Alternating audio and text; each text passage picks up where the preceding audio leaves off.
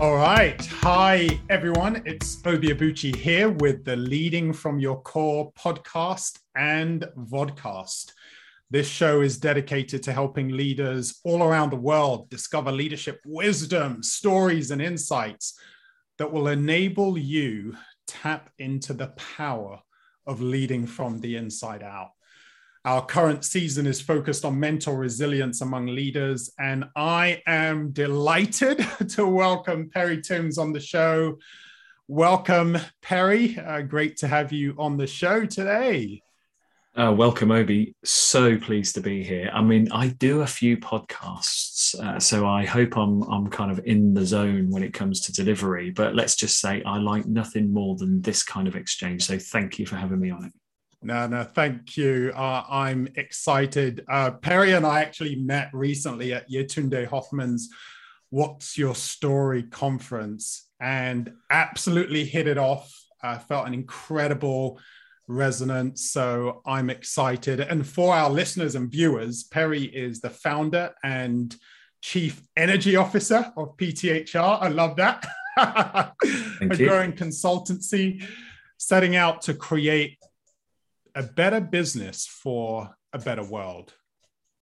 And that's just an inspiring vision already. He's an international and two-time TEDx speaker and award-winning writer on the future of work, HR, and learning. He's written 2 fantastic books, Transformational HR and The Energized Workplace. And his first book, The Transformational HR, was named one of the top 100 business strategy books of all time. So I know we're going to have an incredible conversation now. Perry, once again, great to have you on the show. And I've said a little bit about you already, but just to kick things off, it'd be great if you could tell us a bit about yourself. And then particularly, what do you enjoy most about being a leader? So over to you. Thank you, Obi. What a great way to start. So yes, I think a few things about me that are not necessarily on the professional biography is that I often call myself like a total enthusiast. And lots of people try and put labels on you like expert and guru. And I'm like, no, I'm just an enthusiast. But that enthusiasm is because of what you said about the mission. I've had a really, really positive working life. I started in the civil service. I moved into the non-profit sector and for the last 10 years been running my own business. And I can honestly say there are a number of days that you can probably count on one hand where I thought, what's it all about? Don't like this. Yet people sometimes have that experience every day. And I think that's so unfair. Work is hugely important to us in esteem, economic, social relationships, purpose, living a sense of meaning, and that people have to transact through work is not fair for me. I just don't think it's right. So my mission is definitely to put what I've experienced to many people's perspectives and experiences of work. And people kind of go, well, that's a big mission, isn't it? It's like, well, attach yourself to something more important than you are. Yeah. Do you know what I mean? Yeah, exactly. So my work is never done. But I like that. So to your question, what do I enjoy most about leading? Ironically, it's when you get to create leaders around you.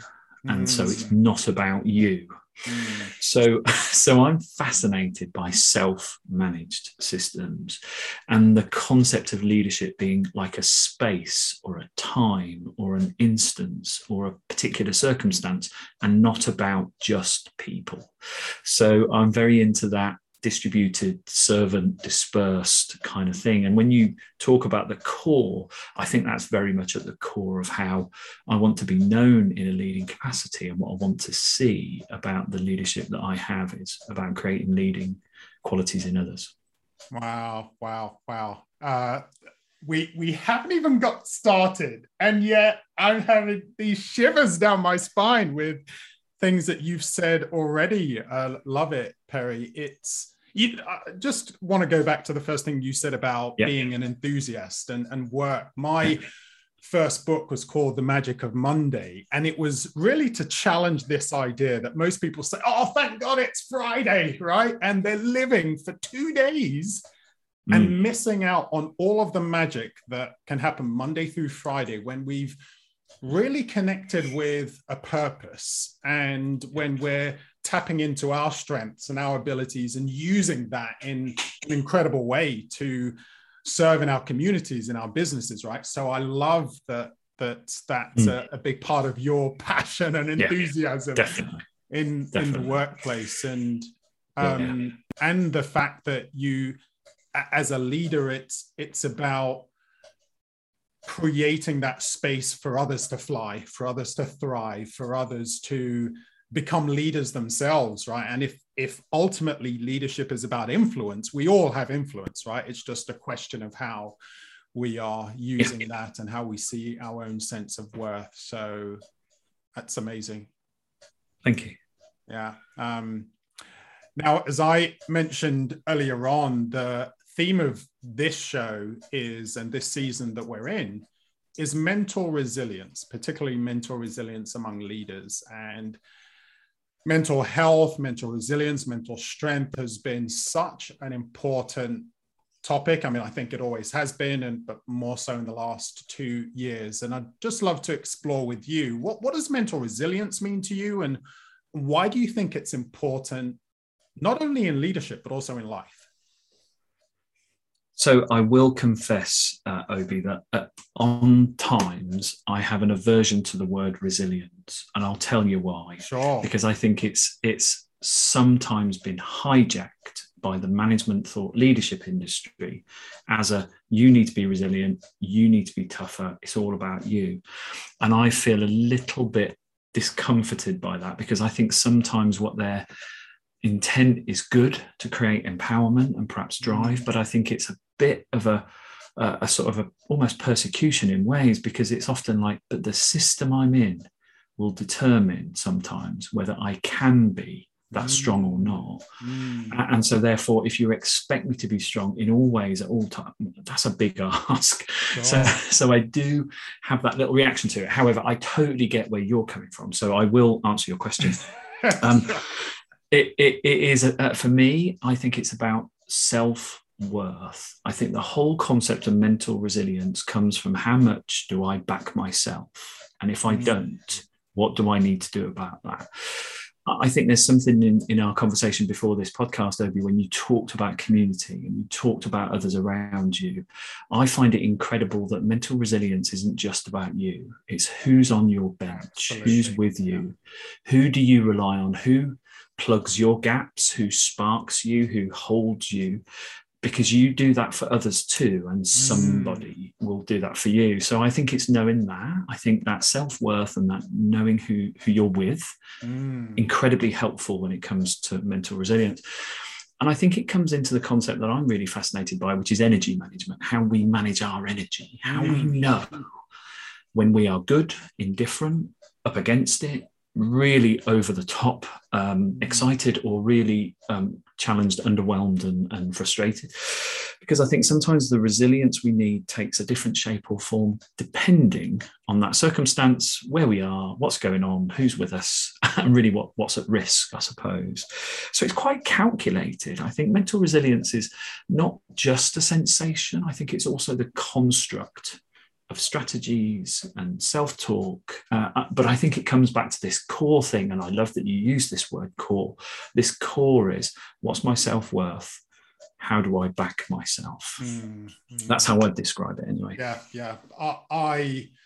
You started off with that, just that self-worth, backing myself, went deeper into, hey, the construct, how do I see myself? How am I showing up? And just back to that. And I feel like we could talk for hours just on that self-worth piece alone and the incredible power that it gives. You touched on some of the things like our self-talk, right? What do we say to ourselves as leaders? Is it, hey, it's been, a terrible quarter. I'm terrible. I don't deserve to be here. Is that part of your self-talk, or do you have an ability to be more objective about it and just say, hey, the quarter for my business, quarter for my organization, quarter for my team, whatever the case, that doesn't change the worth that I have, the significance that I have. And therefore, I don't fall into this downward spiral of some negativity and therefore impacting on the energy that I project. Well said. And well said. the conversations that I then have, because ultimately, and I hear you on the whole mental resilience piece, that sometimes it can be used as a stick rather than really understanding, hey, how's your internal world?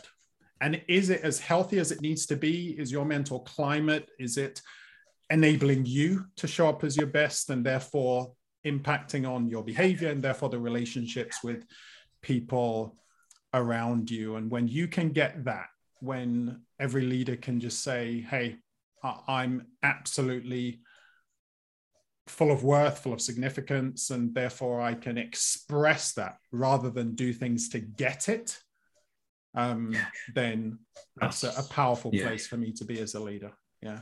That's a great ad, Obi. I was taken to the thought then as you were speaking about your sort of duty of care as a leader. So the mental resilience isn't just how am I looking after myself. The mental resilience is also how prepared am I to hold the space for others to feel the same and to be the same level of equipped nature to deal with problems, because I don't want to rescue people, but they need to know that I'm here for them in that sort of way. And I actually find that quite a resilience stimulator rather than a detracting feature, because if you're trying to rescue people, there's something not quite so right about that. But if you're really supportive and you hold the space and you're building them up and you're backing them and so on, there's something resilient in you that comes through. You're like, I am not overtaken here. I am backing that person. I'm showing them something. And that, I think, is a resilience gift back to you. I think there's something you've just made me think about that's very powerful. Yeah. I can't help in turn think about this idea of as a leader, I believe you can't give what you don't have. And I often talk about the importance of leaders putting their oxygen mask on, the popular experience when you're on a plane and the safety announcement, make sure you put your oxygen mask on before your loved ones. So you talk about sort of rescuing. There's a challenging situation. If you don't know how to hold this space for yourself and say, I'm looking after me, then it's hard to do that purposefully for those that you have a duty of care for. So very powerful. Very powerful. Nice. Thank you. I'd love to move into how this impacts both success as a leader or failures or challenges as a leader. Just what have been some of your experiences, maybe a high that you've had, a low that you've had, and what has that revealed about your mental game and what's going on the inside, and whether it's enabling you or detracting from the impact you're having as a leader? These are good then questions, Obi, because they take us from slightly conceptual theory into actual lived events and so on. I don't have to look too far, and it's probably a little bit of a regular viewpoint for people, but the initial COVID-19 reaction had an enormously destructive impact on the business that I just expanded. So March 2020, more people involved because we were doing quite well, and then everything shut down.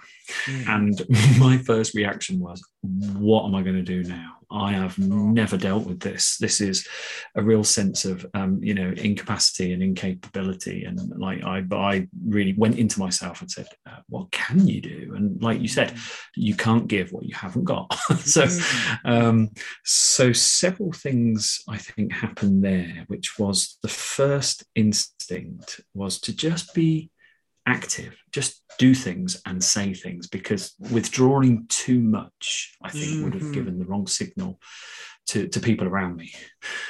So I wasn't about to, start declaring all sorts of stuff on LinkedIn to try and generate sales. That was vulgar. But I did want to write about the turmoil I was feeling. So I did. I wrote about the turmoil. I said, you're probably thinking this, and I am too, but I'm also thinking about emergency workers and people keeping the world going, and I'm thankful for them. And therefore, I'm feeling troubled by the fact that my instinct to save my business is not recognizing these people who are doing great things. And I can't square that, and I don't know what to do about that. And I got a massive response to it, a huge response saying, you've just named what's going on for me. Yeah. And bizarrely, as a result of it, I got people saying, I might want to do some work with you then on things of this nature about how we recalibrate and stabilize. And I was like, this has inadvertently become a tactic to rescue, and it wasn't, but it came that way. So so that is where I think mental resilience was really important, to know the ripple effect of what you were feeling needed to come out, but in a very sensitive way. Yeah. And I was really aware of that. And I genuinely would say to the team, I don't know how much you want me to share, so I'll share a lot and you tell me if it's too much. So we kind of agreed. Do you know what I mean? Because they may have felt more anxious if I was telling them that I felt uncertain to the hilt of not knowing where to start. But equally, they were very good. They were like, no, just let it all out and we'll work it out. And that was very comforting for me. And then they came back and said, yeah, actually, this is good because we now see where we can help more. And I'm like, I didn't even think that. Of course, it's not just me to rescue this thing. You're here too now. Yeah. Do you know what I mean? Yeah. So I think opening up was quite deliberate, but like I say, sensitive. And I think when I look at how perhaps things went, I look back now on 2020 as a year where we just got by. But 2021 was incredible. It was 100% up. So I think we laid the foundation in 20 by surviving and tightening and being really clever about what we did with our time and emotions and support. Sure. And it allowed us to experience a really terrific 21. So that's where I think resilience in that sort of theme really did count for a lot.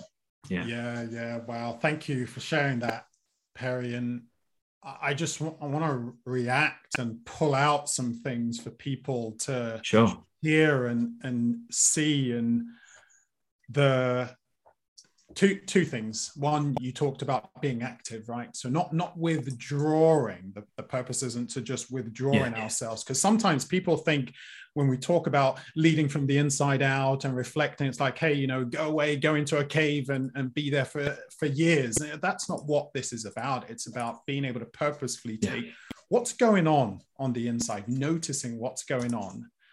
And then I love the way you processed it. And you said at the end there, just being really smart about our emotions and our thoughts, right? And just, hey, what's going on for us?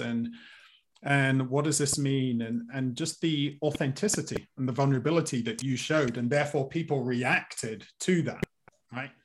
And amazingly created opportunities that you didn't at the start think was going to be there. So some incredible stuff for leaders to realize the power of vulnerability, the power of authenticity, and how that actually helps us win more hearts and minds than we thought in the first place. Well said. So I think it comes back to the sense of doing being very important, but not just any doing. It wasn't just let's just chuck and see what sticks. It was very discerning, and it was quite pacey because we didn't have time to deliberate for months on what we would do to rescue things.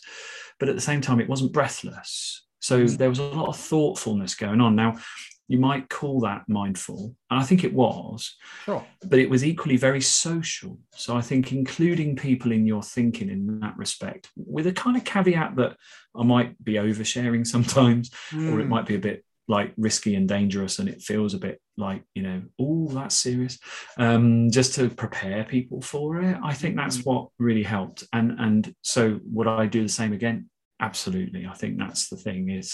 It's a non formulated but deliberate way of saying when it is a bit crisis, that is not the time to shut up, and it's not the time to panic, but it is the time to be active.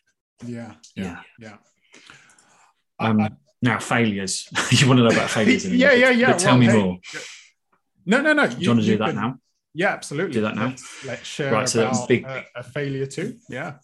Yeah, big time failure, and this was really the only time when I went to a GP and I was medically signed off because the stress was too much, and I really didn't want to be in that space. And so it was my last corporate job. It had gradually become more demanding in a way that wasn't really what I wanted. And by that, I mean the sort of external influences that were bolted on and choices I had, which were difficult to make. And so you kind of go, well, I'll take the sort of lesser of the two evils in many respects.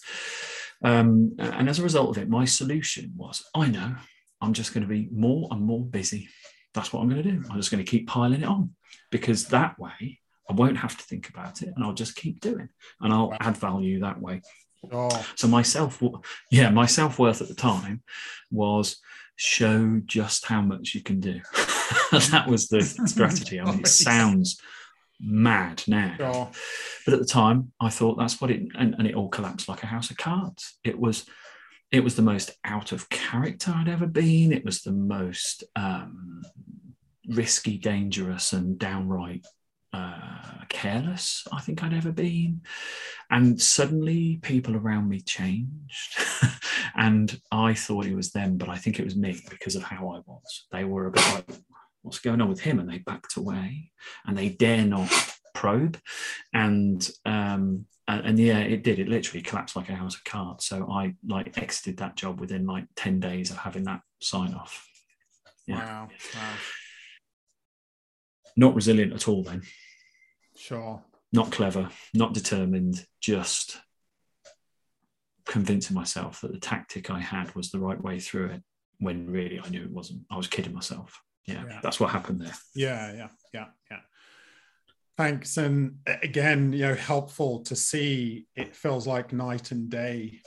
Your story from 2 years ago, so much more grounded, clarity, a thoughtful, backing yourself, and of course there still being some uncertainty, but a real backing. And yet with that first, with the story of your last corporate role, it feels not really backing yourself, rather flogging yourself, right? It's just working yourself and hurting and not the same level of self-compassion that you described in the last very true. Great observation. So and you're right about that. I was flogging myself, and I think I was actually trying to run myself into a wall. That's what I was doing. I didn't know it, but I think that's what I was doing. Yeah. Wow.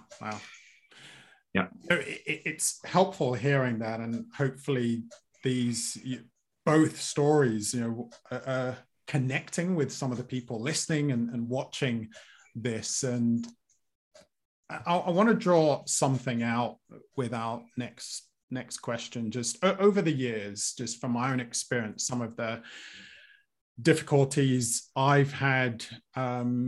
I haven't been signed off, but I remember a period where it was so dark and so challenging, and that finances were running dry, that rather than my reaction wasn't to flog myself and run myself into the ground, it was to take myself out. It was suicidal thoughts, and just thinking, I don't have what it takes here, and I want out, right? And so there are different ways that people can react to some of these challenging experiences. And then since then, just with the leaders that I've coached and trained, I've discovered this truth that when life squeezes you, like it did 2 years ago, like it did many years ago for me, for you, what you're like on the inside comes out.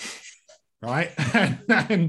and so how, in your experience, how can leaders make sure that what they're like on the inside is more of that self-worth. It is backing oneself. It isn't flogging oneself. So it's as resilient as possible. What's your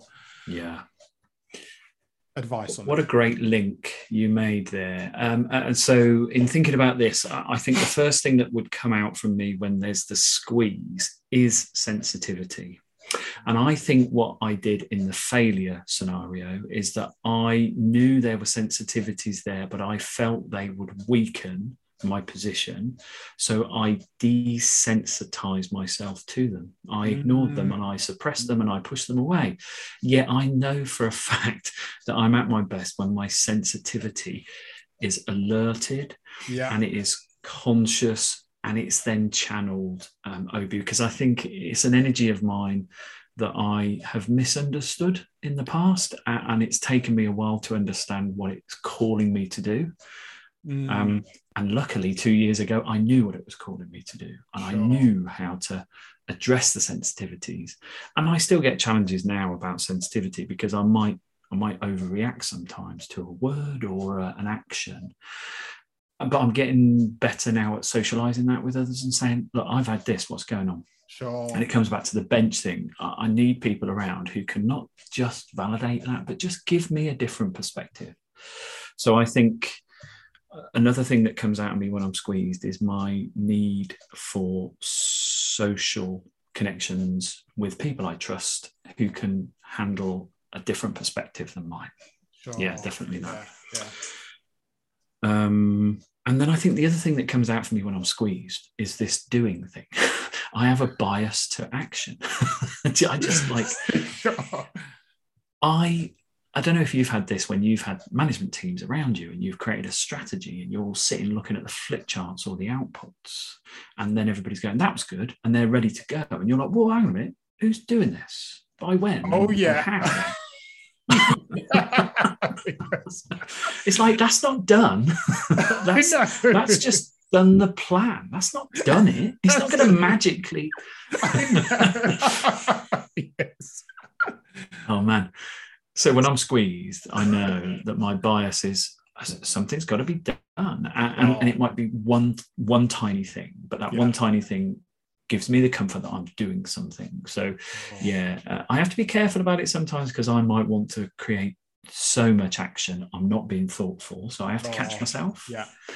But I even think of the thoughtfulness now as doing. I'm thinking about this, I'm processing this, so I'm doing something. So I allow myself now to do that. People often talk about my pace of work and the volume that I have on the books at any given time, and I'm like, but I'm not being unthoughtful about any of this. I'm thinking about this, and I'm holding lots in my space. But equally, I hate things that are not activated. Sure. I love it. I especially love the distinction now for you compared to that last challenging experience of the sensitivity, just being sensitive to what's going on, and the importance of that, right? Because sometimes we want to numb things, and what we don't realize is by numbing that sensitivity, we're also numbing a lot of the positive elements that could come out. And so we actually want to be aware of what's going on, and having some of those trusted people around us that we can just bounce things off, and just saying, hey, am I overreacting? Is this, how are you seeing this situation? And helping us get perspective on things, because what we don't want to do is lose perspective. That's always the challenge in these moments when we're squeezed, that we lose perspective and therefore we can't take the right action, or we're just reacting, and therefore it becomes a really challenging situation. We get ourselves into a deeper hole. So great summary. Amazing tips there. Mm-hmm. A final, just some advice from you then to leaders out there, how to best develop their mental game, this what's going on the inside, just to make sure that they're absolutely showing up as their best for themselves and for the people around them. So one of the things I learned in that 2020 episode was that actually thoughts are terrific, but they can be quite jumbly and messy and incoherent, right? They circle around and they come in and out. so quite literally what I'm suggesting people do. Have you been looking in my head? I don't know. But maybe the mirror neurons are firing. That's funny, isn't it?